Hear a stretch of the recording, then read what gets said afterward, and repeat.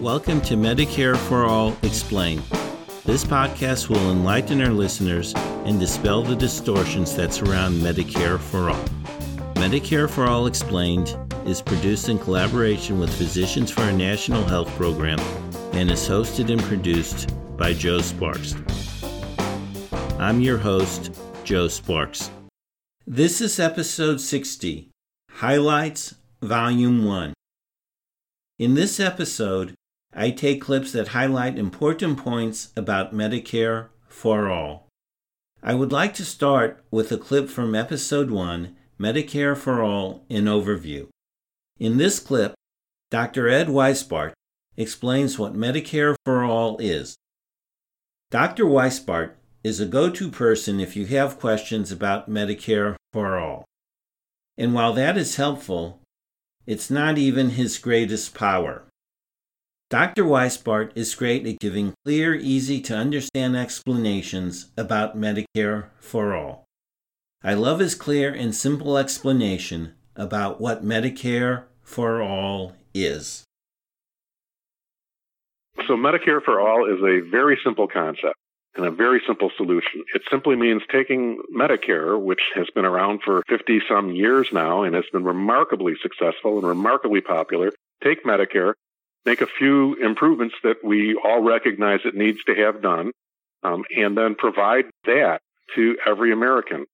The improvements are pretty simple. You would simply need to expand the benefits because most Americans actually agree that people on Medicare should have eyeglasses covered, should have hearing aids covered if they need them, should have dentistry covered if they need that. So improve the benefit. And the other thing you have to do in improving Medicare, the other big thing, is to eliminate these, significant co-pays and deductibles. No American should have to deal with co-pays and deductibles to go see a physician. That's just a barrier to healthcare. So if you did those two things, if you improved the benefits and if you eliminated the co-pays and deductibles, well, then there wouldn't be any need for people to go shopping around for a supplement or a Medigap policy, or certainly not to go into a Medicare Advantage plan. There would be no reason to do that because we would be providing every American with really robust, comprehensive, easy-to-use health insurance. Now to another topic, the public option. It is almost a sure bet that some opponent of Medicare for All will say that we can implement a public option for people who can't afford health insurance. The public option is a bad idea. And Dr. Weisbart gives another clear and simple explanation as to why. No, in a word. There is some appeal to that because it might be easier politically to get to a public option than it would be to do the full program that we need. So there's that argument. Part of the reason it might be easier to accomplish is because the insurance companies would see it for what it is. The insurance companies would recognize that only the sickest of Americans would go into that. So the insurance companies would lose their most expensive patients probably, and they would keep the healthiest, most profitable patients. So it might be that insurance companies wouldn't fight that as hard, so it might be more politically achievable, but it wouldn't accomplish very much. Very few of the massive uninsured people we have today would go into it. Most would not, because there would be a premium, which since the program would have the most expensive patients, it would be a high premium. So very few people would really pick it. So it wouldn't accomplish the goal of getting everybody insurance. It wouldn't accomplish the goal of saving money for the country because it would just be one more choice of many options we have today. That's a really important point because if you just add one more insurance option, that means that hospitals and physicians and the entire system has to keep all of the infrastructure that is required today to manage all of these insurance companies. The average doctor spends nearly $100,000 a year in the United States just dealing with the insurance companies. And that's not true anywhere else in the world. Hospitals employ 900,000 people working in billing and insurance-related activities across the United States, 900,000. And we have 900,000 hospital beds in the United States. So the average hospital has one person from billing for every bed that they have. And that's unheard of anywhere else in the world. In Canada, for example, Toronto General, I believe, has 3 people in billing. This is unheard of. And as a result of that, you wouldn't get any of that. None of that would improve by just adding a Medicare option. A Medicare option would be just one more choice.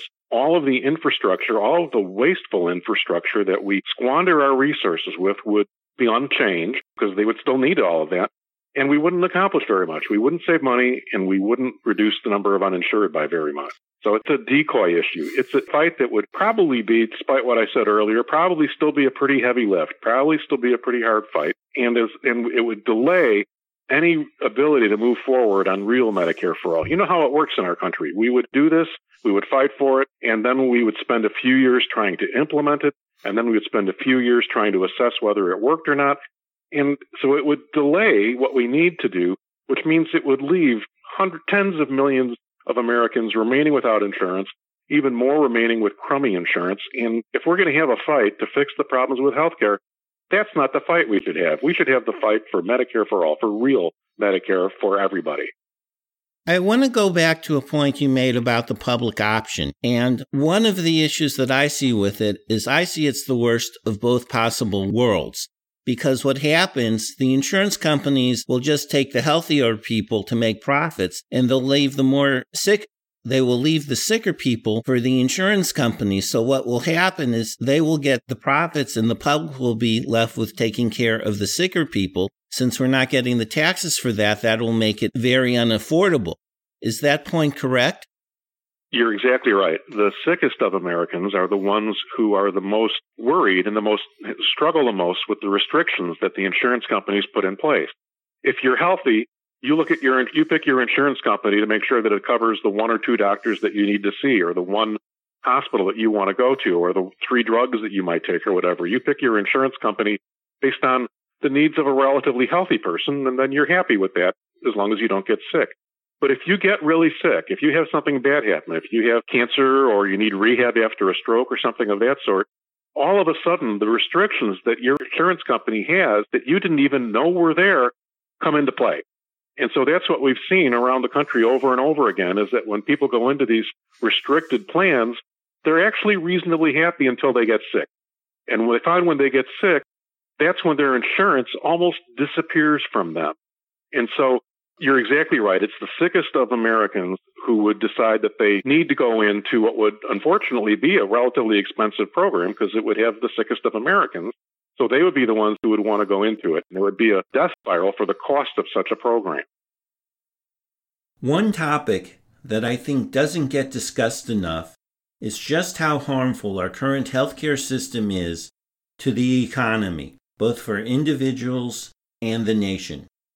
If you need to know about the economics of healthcare, economics professor Gerald Friedman is one of the top experts on the subject. In episode 8, I ask if our current healthcare system is affordable. Here's what Professor Friedman said. Yeah, well, that's really a very important bottom line question that gets missed in all the discussion of how expensive single payer would be. And the answer is no. The current system costs $3.5 trillion, or close to 20% of our national income. So about 20 cents out of every dollar of output produced goes for the current healthcare system. That's going to rise over the next decade. These are the projections from the Centers for Medicare and Medicaid Services. They're not my numbers. They're the official government numbers. They expect spending under the current system will rise to $6 trillion in 2028, at which point we won't be spending 20 cents out of every dollar.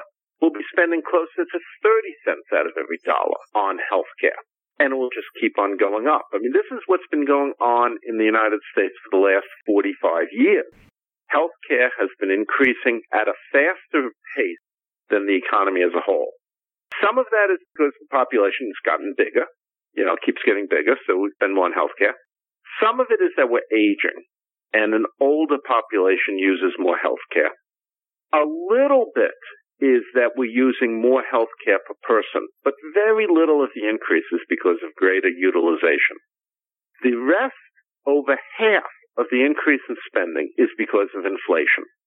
Normal inflation plus this extra bit of medical price inflation, where prices for healthcare have been rising faster than prices for everything else.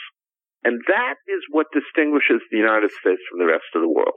And all we can see going forward is more of the same. In Canada, medical prices have been increasing at the same rate as everything else. So they've gone from 7% of gross domestic product being spent on healthcare to 10% today. The United States, medical prices have been rising 1 to 1.5% a year faster than everything else. And that has driven healthcare from 7% of gross domestic product to about 18% today, and just heading on up from there. So the current system is not affordable because we have allowed healthcare prices to rise at a faster rate than everything else. It's not that we're using more healthcare. We actually use less healthcare than do people in other affluent countries. It's because we let the price of healthcare go up faster than everything else. I mean, you look at drugs. When I first started doing Medicare for All work 15 years ago, drug prices in the United States were 50%, 60% higher than in other countries. Now, drug prices are twice as high as in other countries. And that's according to the Trump administration, where the Secretary of Health and Human Services is a former executive at a drug company. So these are their numbers. And for some drugs, like insulin, prices in the United States for insulin, for Humalog, are almost 7 times as much as in Canada. The same drug made by Eli Lilly costs 7 times as much in the United States, in Maine or Vermont, as it does in Quebec or Ontario. And that's what's driving rising healthcare costs, and that's what's making healthcare unaffordable in the United States. Families are cutting back on everything else. People are buying less restaurant meals. They have shorter vacations. People are economizing on everything else so that they can afford the rising cost of healthcare. And, you can do that for a while. But eventually, you just start running out of other things to economize on. Of course, the other way we economize on healthcare is that we just shut some people out.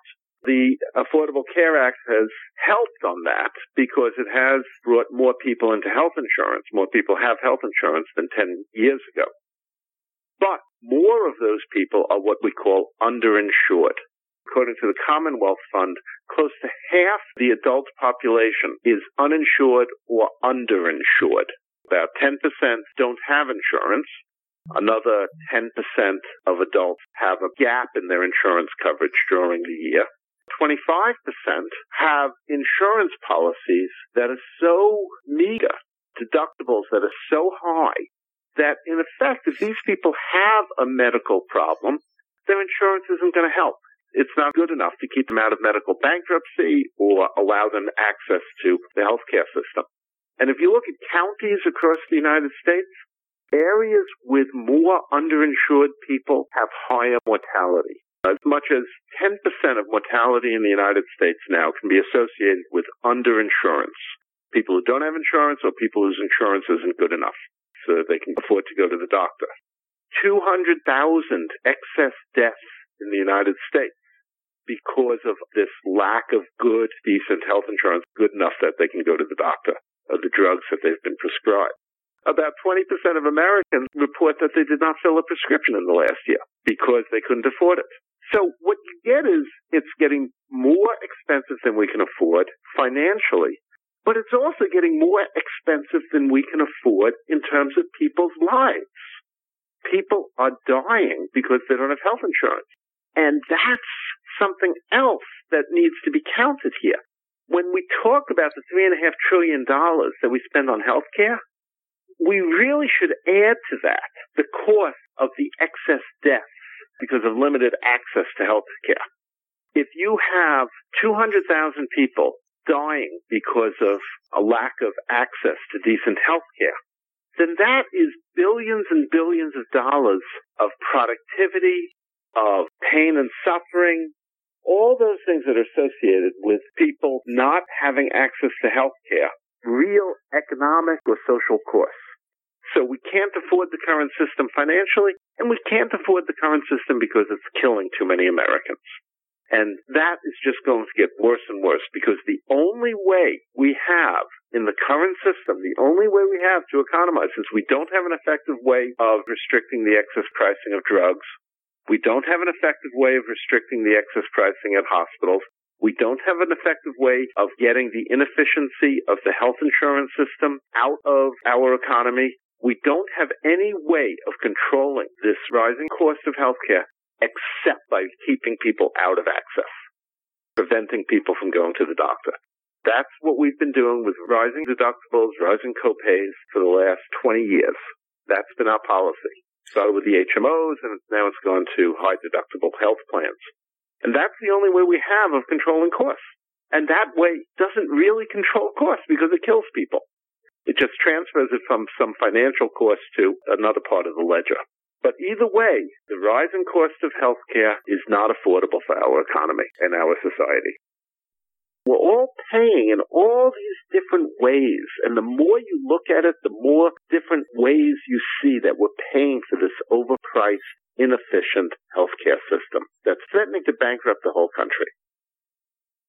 When I first heard Professor Friedman's answer, my reaction was, crap.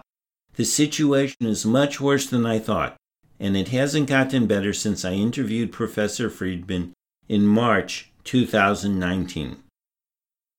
Every physician that I have talked to has stories about insurance companies denying care and are refusing to pay for treatments.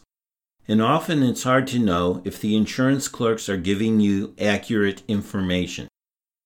Dr. Nikte Mejia has plenty of those stories. However, when I interviewed her in episode 3, The Manual, it was her personal story about feeding her second child in the battles with her insurance company that struck me. I think that one other comment I would make is that people sometimes forget that clinicians are also patients and that clinicians also get sick and have to deal with the insurance companies themselves for them or their family members. And I just have to say, I have been there as a human being that is not, caring for patients. I knew there were problems, but this really took it home for me. When I had my second child, who's now 4 years old, I breastfed them initially, but then had trouble giving them what they needed to sustain the appropriate nutrition. So my pediatrician said she needs to take some formula and gave me a prescription for formulas. So I gave her formula, and within a day or two, she had blood in her stool, lots of blood. I was terrified. I showed up to the pediatrician in panic saying, what are we going to do?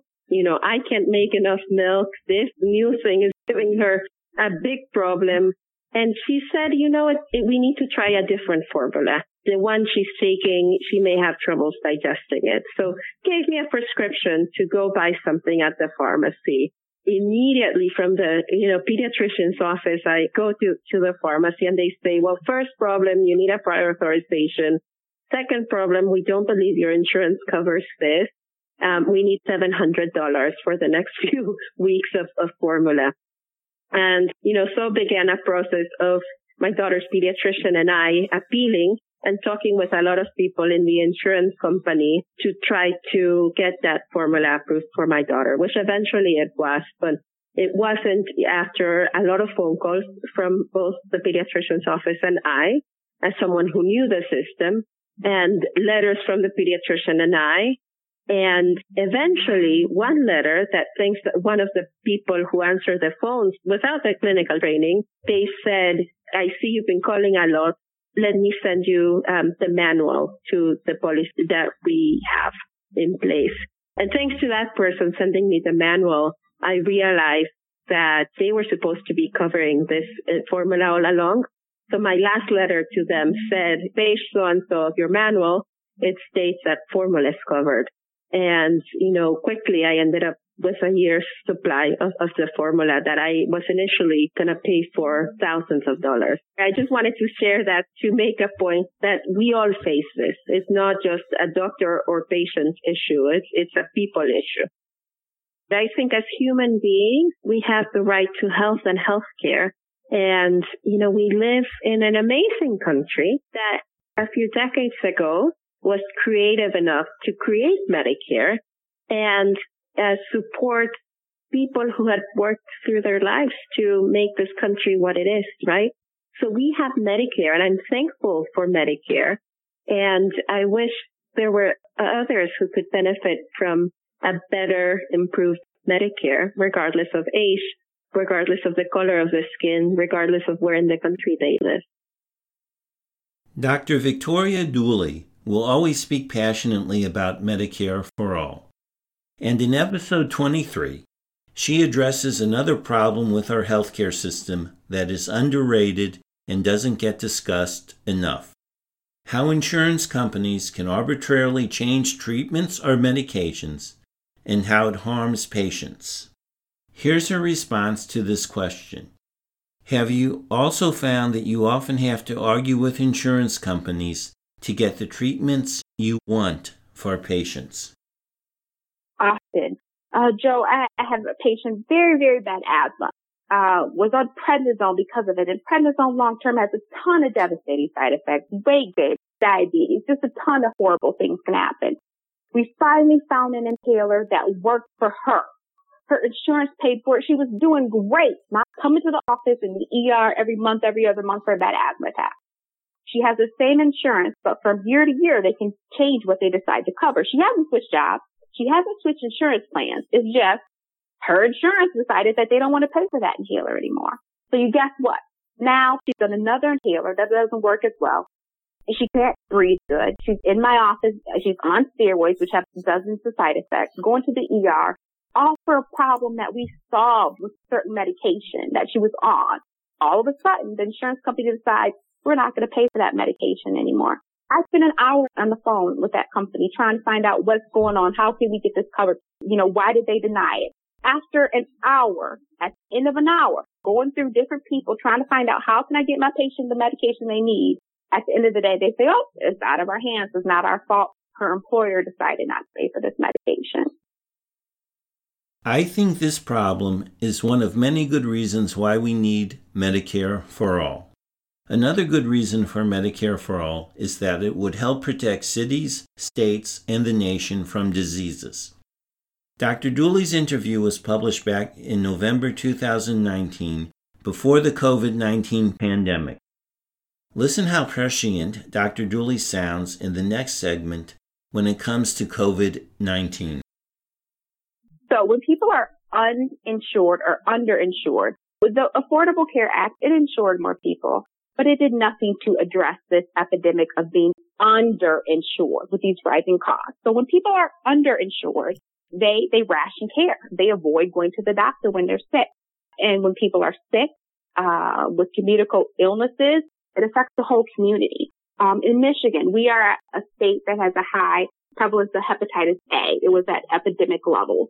We're slowly getting the levels down by vaccinating people. But think about it. Hepatitis A is transmitted maybe through direct person-to-person contact or through food and beverages. So if you're sick and you work in the restaurant or food care industry, you don't make a lot of money because we don't have a livable living wage in this country, and you're a little bit sick, and you can't afford to go to the doctor. You can't afford to go to the doctor. You don't make enough money as it is to get by. You certainly don't make enough money to take a day off, to go to the doctor, to pay your copay, your deductible or whatever. So you might go to work sick and you might have hepatitis A that day, and then you spread it to everybody who comes in contact with you. So when people are underinsured and they can't get the care that they need when they're sick, when it's something that we're talking about like hepatitis A, which, you could spread it throughout the whole community and devastate the whole community. Whereas if we had a nationwide healthcare system, if we had a livable minimum wage, when people felt like they were sick, that there was no financial obstacles to getting diagnosed and treated, then we could limit the amount of people who go to work sick and get other people sick. In my final clip, Wendell Potter describes how Medicare for All will provide peace of mind. Mr. Potter previously worked as a public relations executive for two of the country's largest health insurers, Humana and Cigna. And since leaving Cigna in 2008 due to a crisis of conscience, Mr. Potter has become a leading advocate of healthcare reform and a critic of the health insurance industry. Here is Mr. Potter on peace of mind and Medicare for All. You need to remind people, too, and tell them stories about people who are enrolled in Medicare, appreciate and love that program. you'll find satisfaction with Medicare far higher than people who are privately insured. They don't have the worry that if they lose a job, that their coverage will go away. They have more peace of mind. And I think using terms like that, peace of mind, is very important as well, too. People, once they reach Medicare eligibility, and I've heard so many people over the years who've told me that they were just counting the days, counting the months, the years, in some cases the days, if they were getting closer to eligibility, of being able to no longer have to worry about making sure that they were working for an employer who had insurance and weren't worried about being laid off and then losing their insurance. So there's a lot of peace of mind that comes with this as well that I think we need to stress. I know that I could use more peace of mind when it comes to health care. Thanks for listening. You have been listening to Medicare for All Explained. Remember to tell your family, friends, and colleagues about this podcast. Information about Medicare for All Explained can be found at our website, medicareforallexplained.org. The music for this show is Super Bubbly by Jesse Spillane. The logo was created by Lily Sparks. Thank you for listening.